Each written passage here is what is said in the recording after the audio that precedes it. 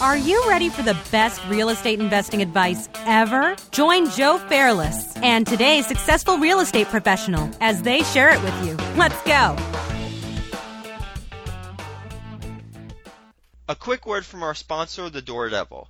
Homeowners spend hundreds on alarm systems each year, but rarely reinforce the weakest point on the home, the doors.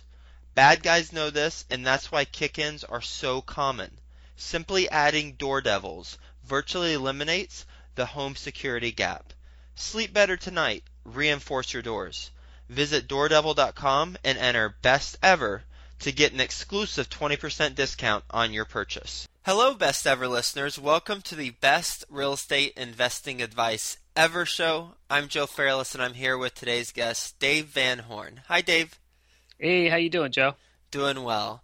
A little bit about Dave. He is the president of PPR Note Company. That stands for Partners for Payment Relief. Basically, it's a company that specializes in the acquisition and management of distressed residential mortgages nationwide.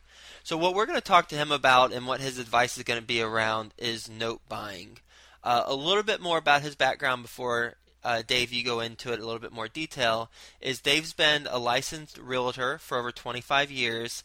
He's an investor. He owns, right now, 18 buildings from single-family homes to multifamily. He got his start with mobile home parks where he started raising money from investors. So with that being said, Dave, can you give the Best Ever listeners a little bit more background on your experience? Sure. How far do you go back, right? I'm an old man. Started out going to college to be an accountant, didn't like accounting, switched to management, got out of that, couldn't get a job, and became a painting contractor, believe it or not, and got licensed as a realtor at an early age, like 26. Started buying properties in 89, and I literally started buying properties with credit cards. Buy a house with credit card, fix it up with a credit card, move a tenant in, refinance the property, pay the credit cards off. And I accumulated my first probably 9 or 10 houses that way.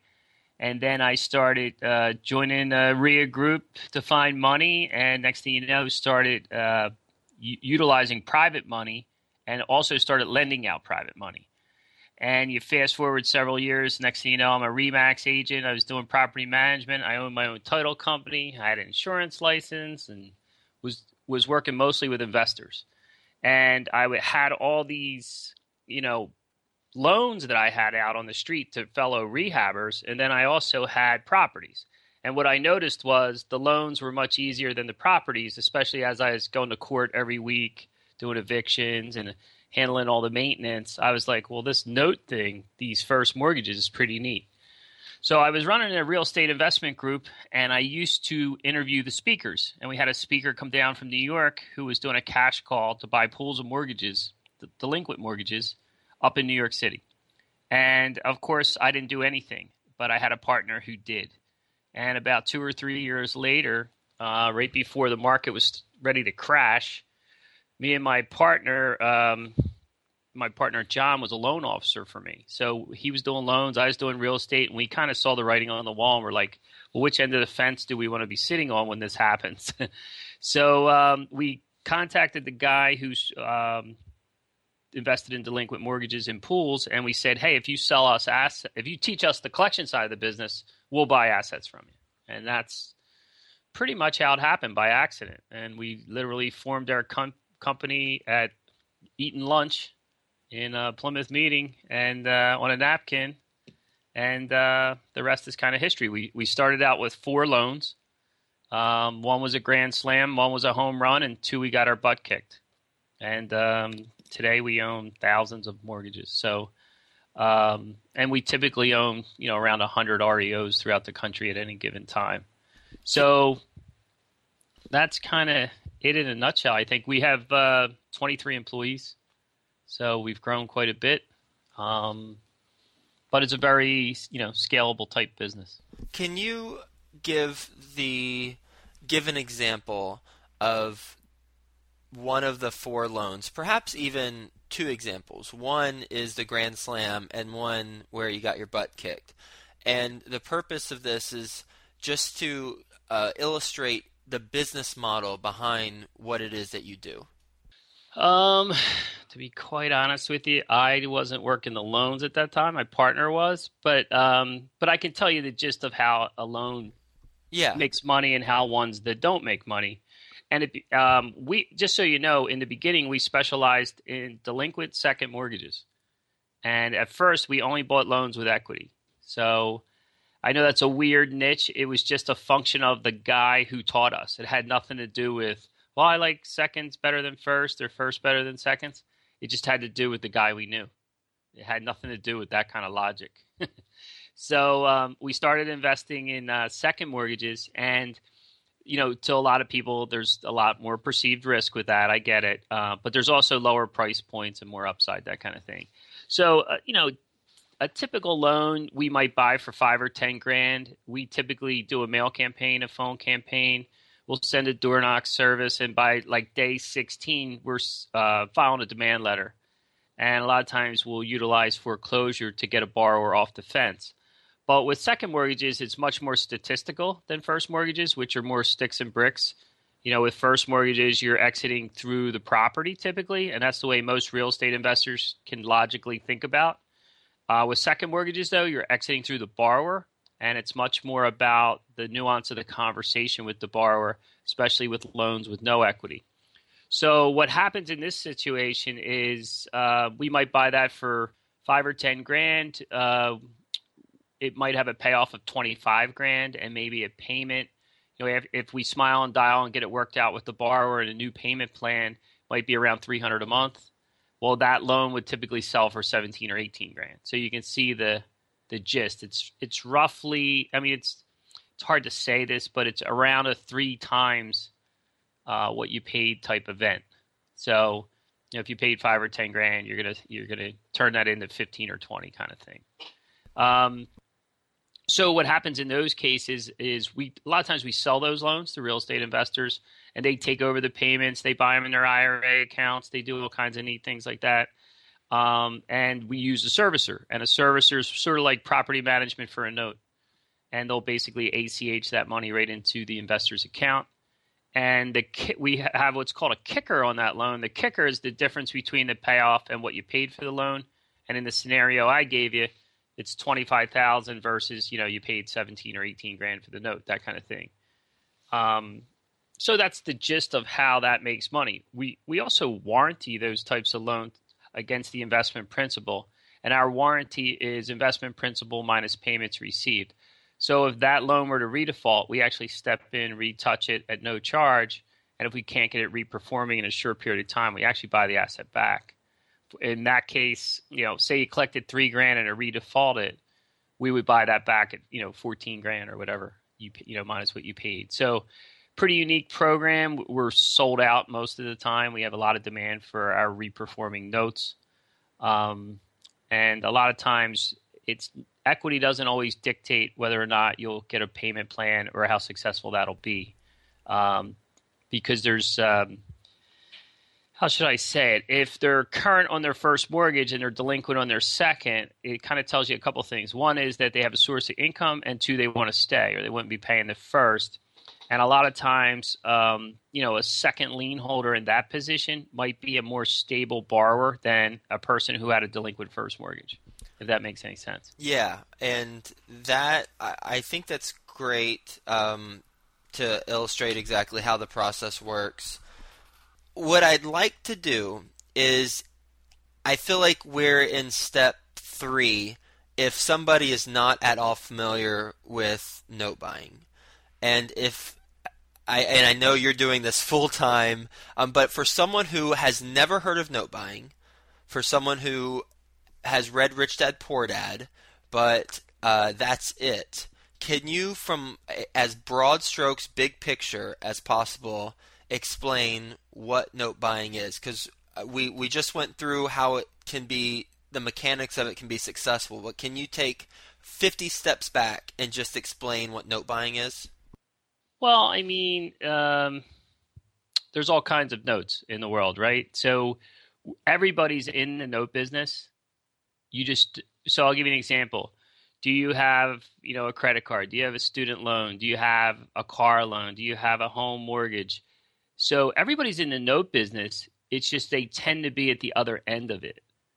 I'm at the end where the bank is. So I'm the bank. It's really all that's going on here. And I specialize in secured mortgages because I like real estate. I have a real estate background. So I prefer secured mortgages over unsecured debt, although I do invest in some unsecured stuff.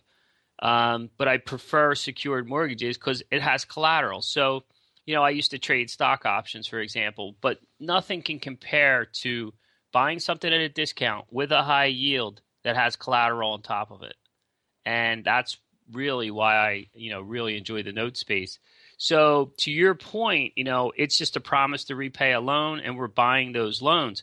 Now, one of the advantages of buying, mortgages in bulk from banks, especially distressed, is if you think about it, I'm ahead of everybody. Years ago, I did the We Buy Houses business or wholesaling and all that kind of stuff. And you know how people try to get the courthouse list or they go to the sheriff's sale. Well, if you go to the sheriff's sale, that attorney at the sheriff's sale is my attorney. If you go to the courthouse to get a list, I'm ahead of that list because I'm buying the asset from the bank. So you really cut to the chase, You're really like first in line in this real estate game. And that's the other part of this business that I really love. That makes sense. And so you are the bank. You specialize in buying secured debt that has collateral. You buy the loan because there's a promise to repay the loan. You're at the head of the line for the first to be repaid. So the question would be, why is the current lender selling it to you for a discount? For a variety of reasons. A lot of times, well, first of all, they're not in the collections business. They're in the real estate, or they're not in the real estate business. They're in the lending business. So it's really not their business. They're also heavily regulated, and they also have reserve requirements. So the more delinquent loans they have on their books, eventually it impacts their ability to borrow from the Federal Reserve, those types of things. And eventually they have to get these distressed assets off their books. Now, a lot of times they do have their own, loss mitigation type departments. But, legal can be a big expense. And a lot of times it makes more sense to package up loans and get them off their books because it's a time for money equation. And they make their money lending money, not trying to do collections, if that makes any kind of sense. Makes a lot of sense. So the lender has bad loans on the books, meaning delinquent, and for various number of reasons, they need them off the books. So they essentially wholesale the paper, the loan, to you, and it's you're taking the risk that you'll either collect or you'll be able to exercise the foreclosure process and have the actual collateral, the house or the property, and end up selling that at a later date. Yes, but it's also a little deeper than that. Part of what we do because a lot of people say, well, why don't the banks do what you do type of thing. And it has to do with data a lot of times. We're like a data company. So I'll give you an example. Like our acquisition teams do a lot of web scraping. They do a lot of data analysis. In fact, what I mean by that is they have software that'll read, 10,000 credit reports and put a report on my partner's desk the next day. Or they'll read through bankruptcy documents in Pacer, almost like an attorney's reading it. They'll have software read it. And the bank doesn't necessarily know the collectability of a pool of assets, where we do. We've bought delinquent assets. We know the outcome of the pools before we buy them because we have previous data on the collection side. So a lot of times it's a data game that the banks don't necessarily have the data that we have. And the data that we have becomes the DNA of our business. So it's not so much just, oh, well, it's equity, it's this, it's that. But statistically, we know borrower behavior. We know the outcomes. So I'll give you an analogy. When I used to sell insurance, by age 65 out of 100 men, I knew 36 were dead. The insurance company just didn't know which 36. Do you follow me? That's the way the note business works, especially the delinquent. Like I know out of 100 loans how many I'm going to get reperforming. I know that data. And I know what type of exits, proportionally I'll do on average, that kind of thing. And that's what dictates our business. And that's why if you really think about a bank's portfolio, it's typically less than 1% is delinquent. Well, how much resources do they want to throw at that? It's easier to just package it up, sell it off, and to go back to the 99% of what they do.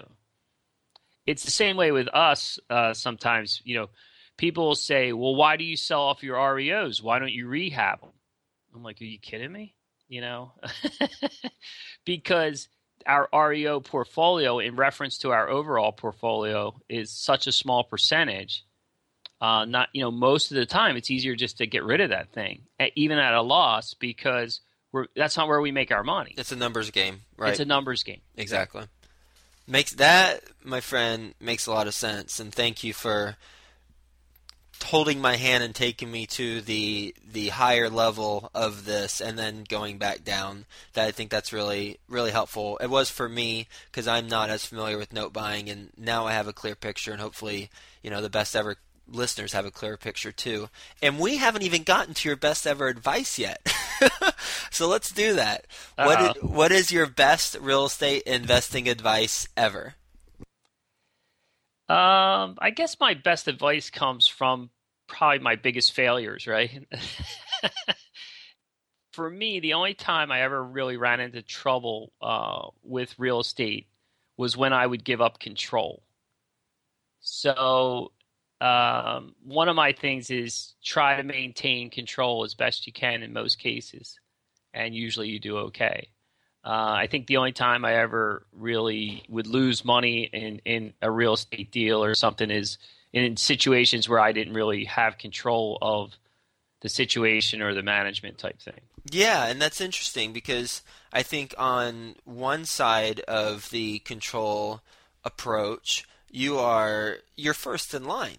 You're first in line, so you are head of the class. But on the flip side, you could argue that you're not in control because you're not the one renovating the property. You're not the one managing the team.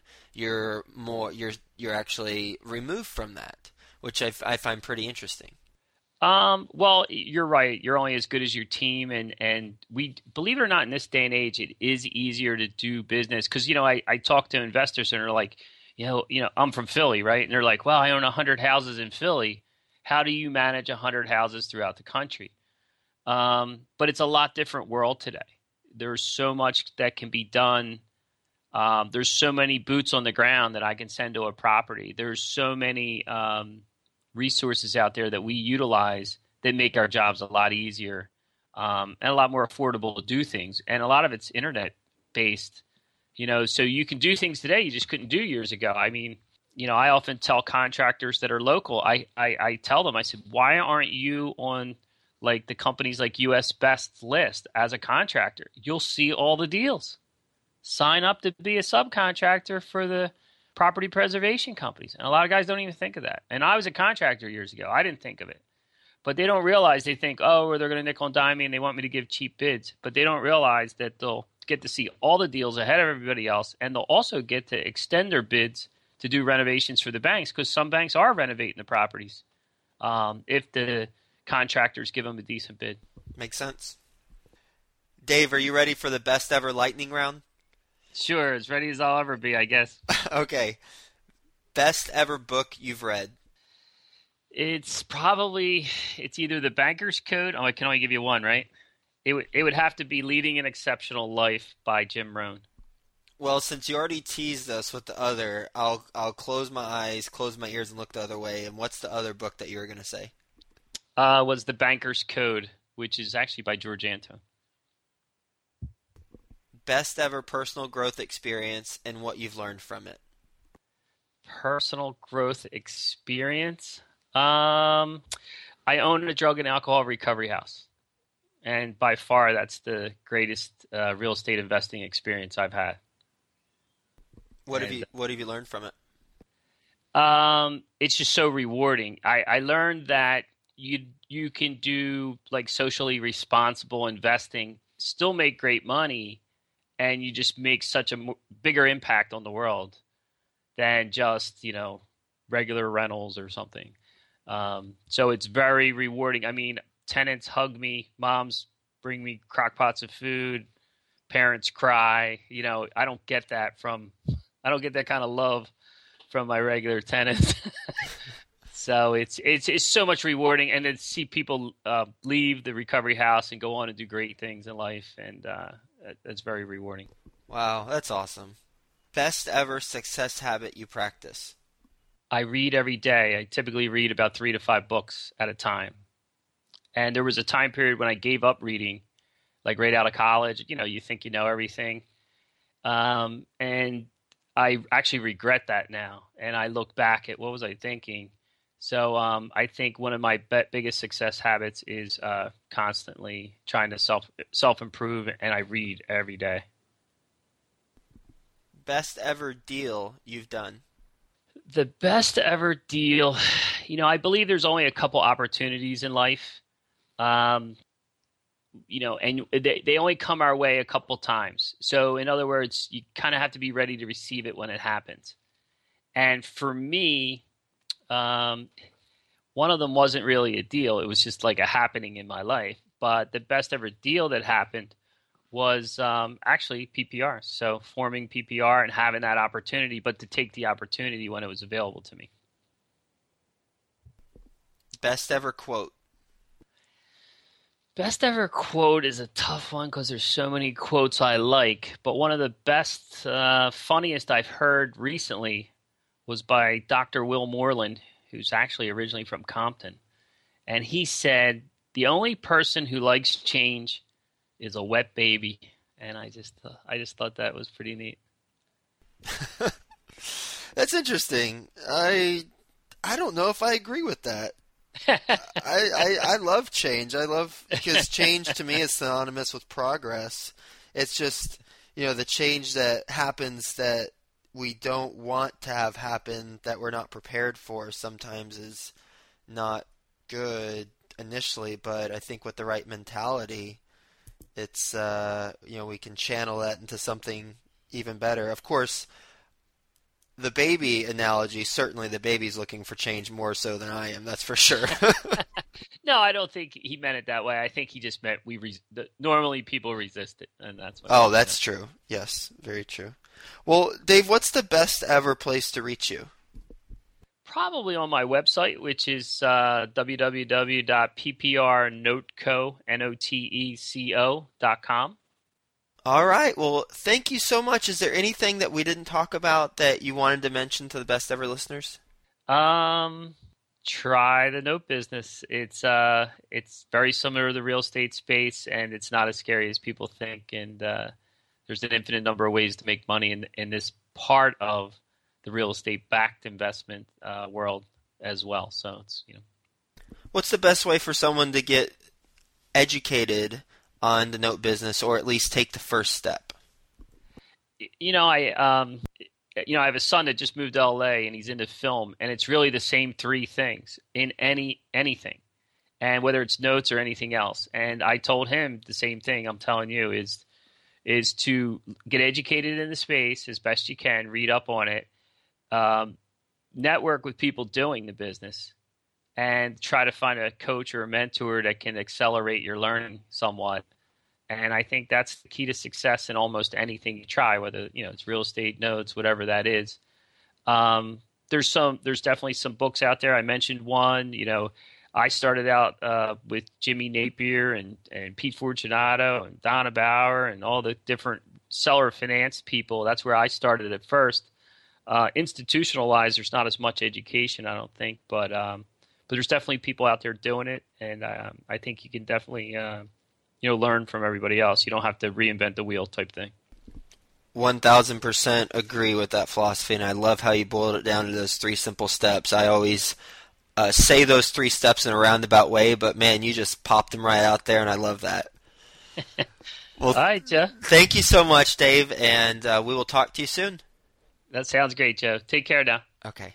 Hey you, best ever listener. Do you want more? Then head to joefairless.com, where there are tons of free videos, templates, and content to help you get deals done. And if you want Joe to personally help you reach your goals, then go to the Work with Joe tab on joefairless.com and apply to, well, work with Joe.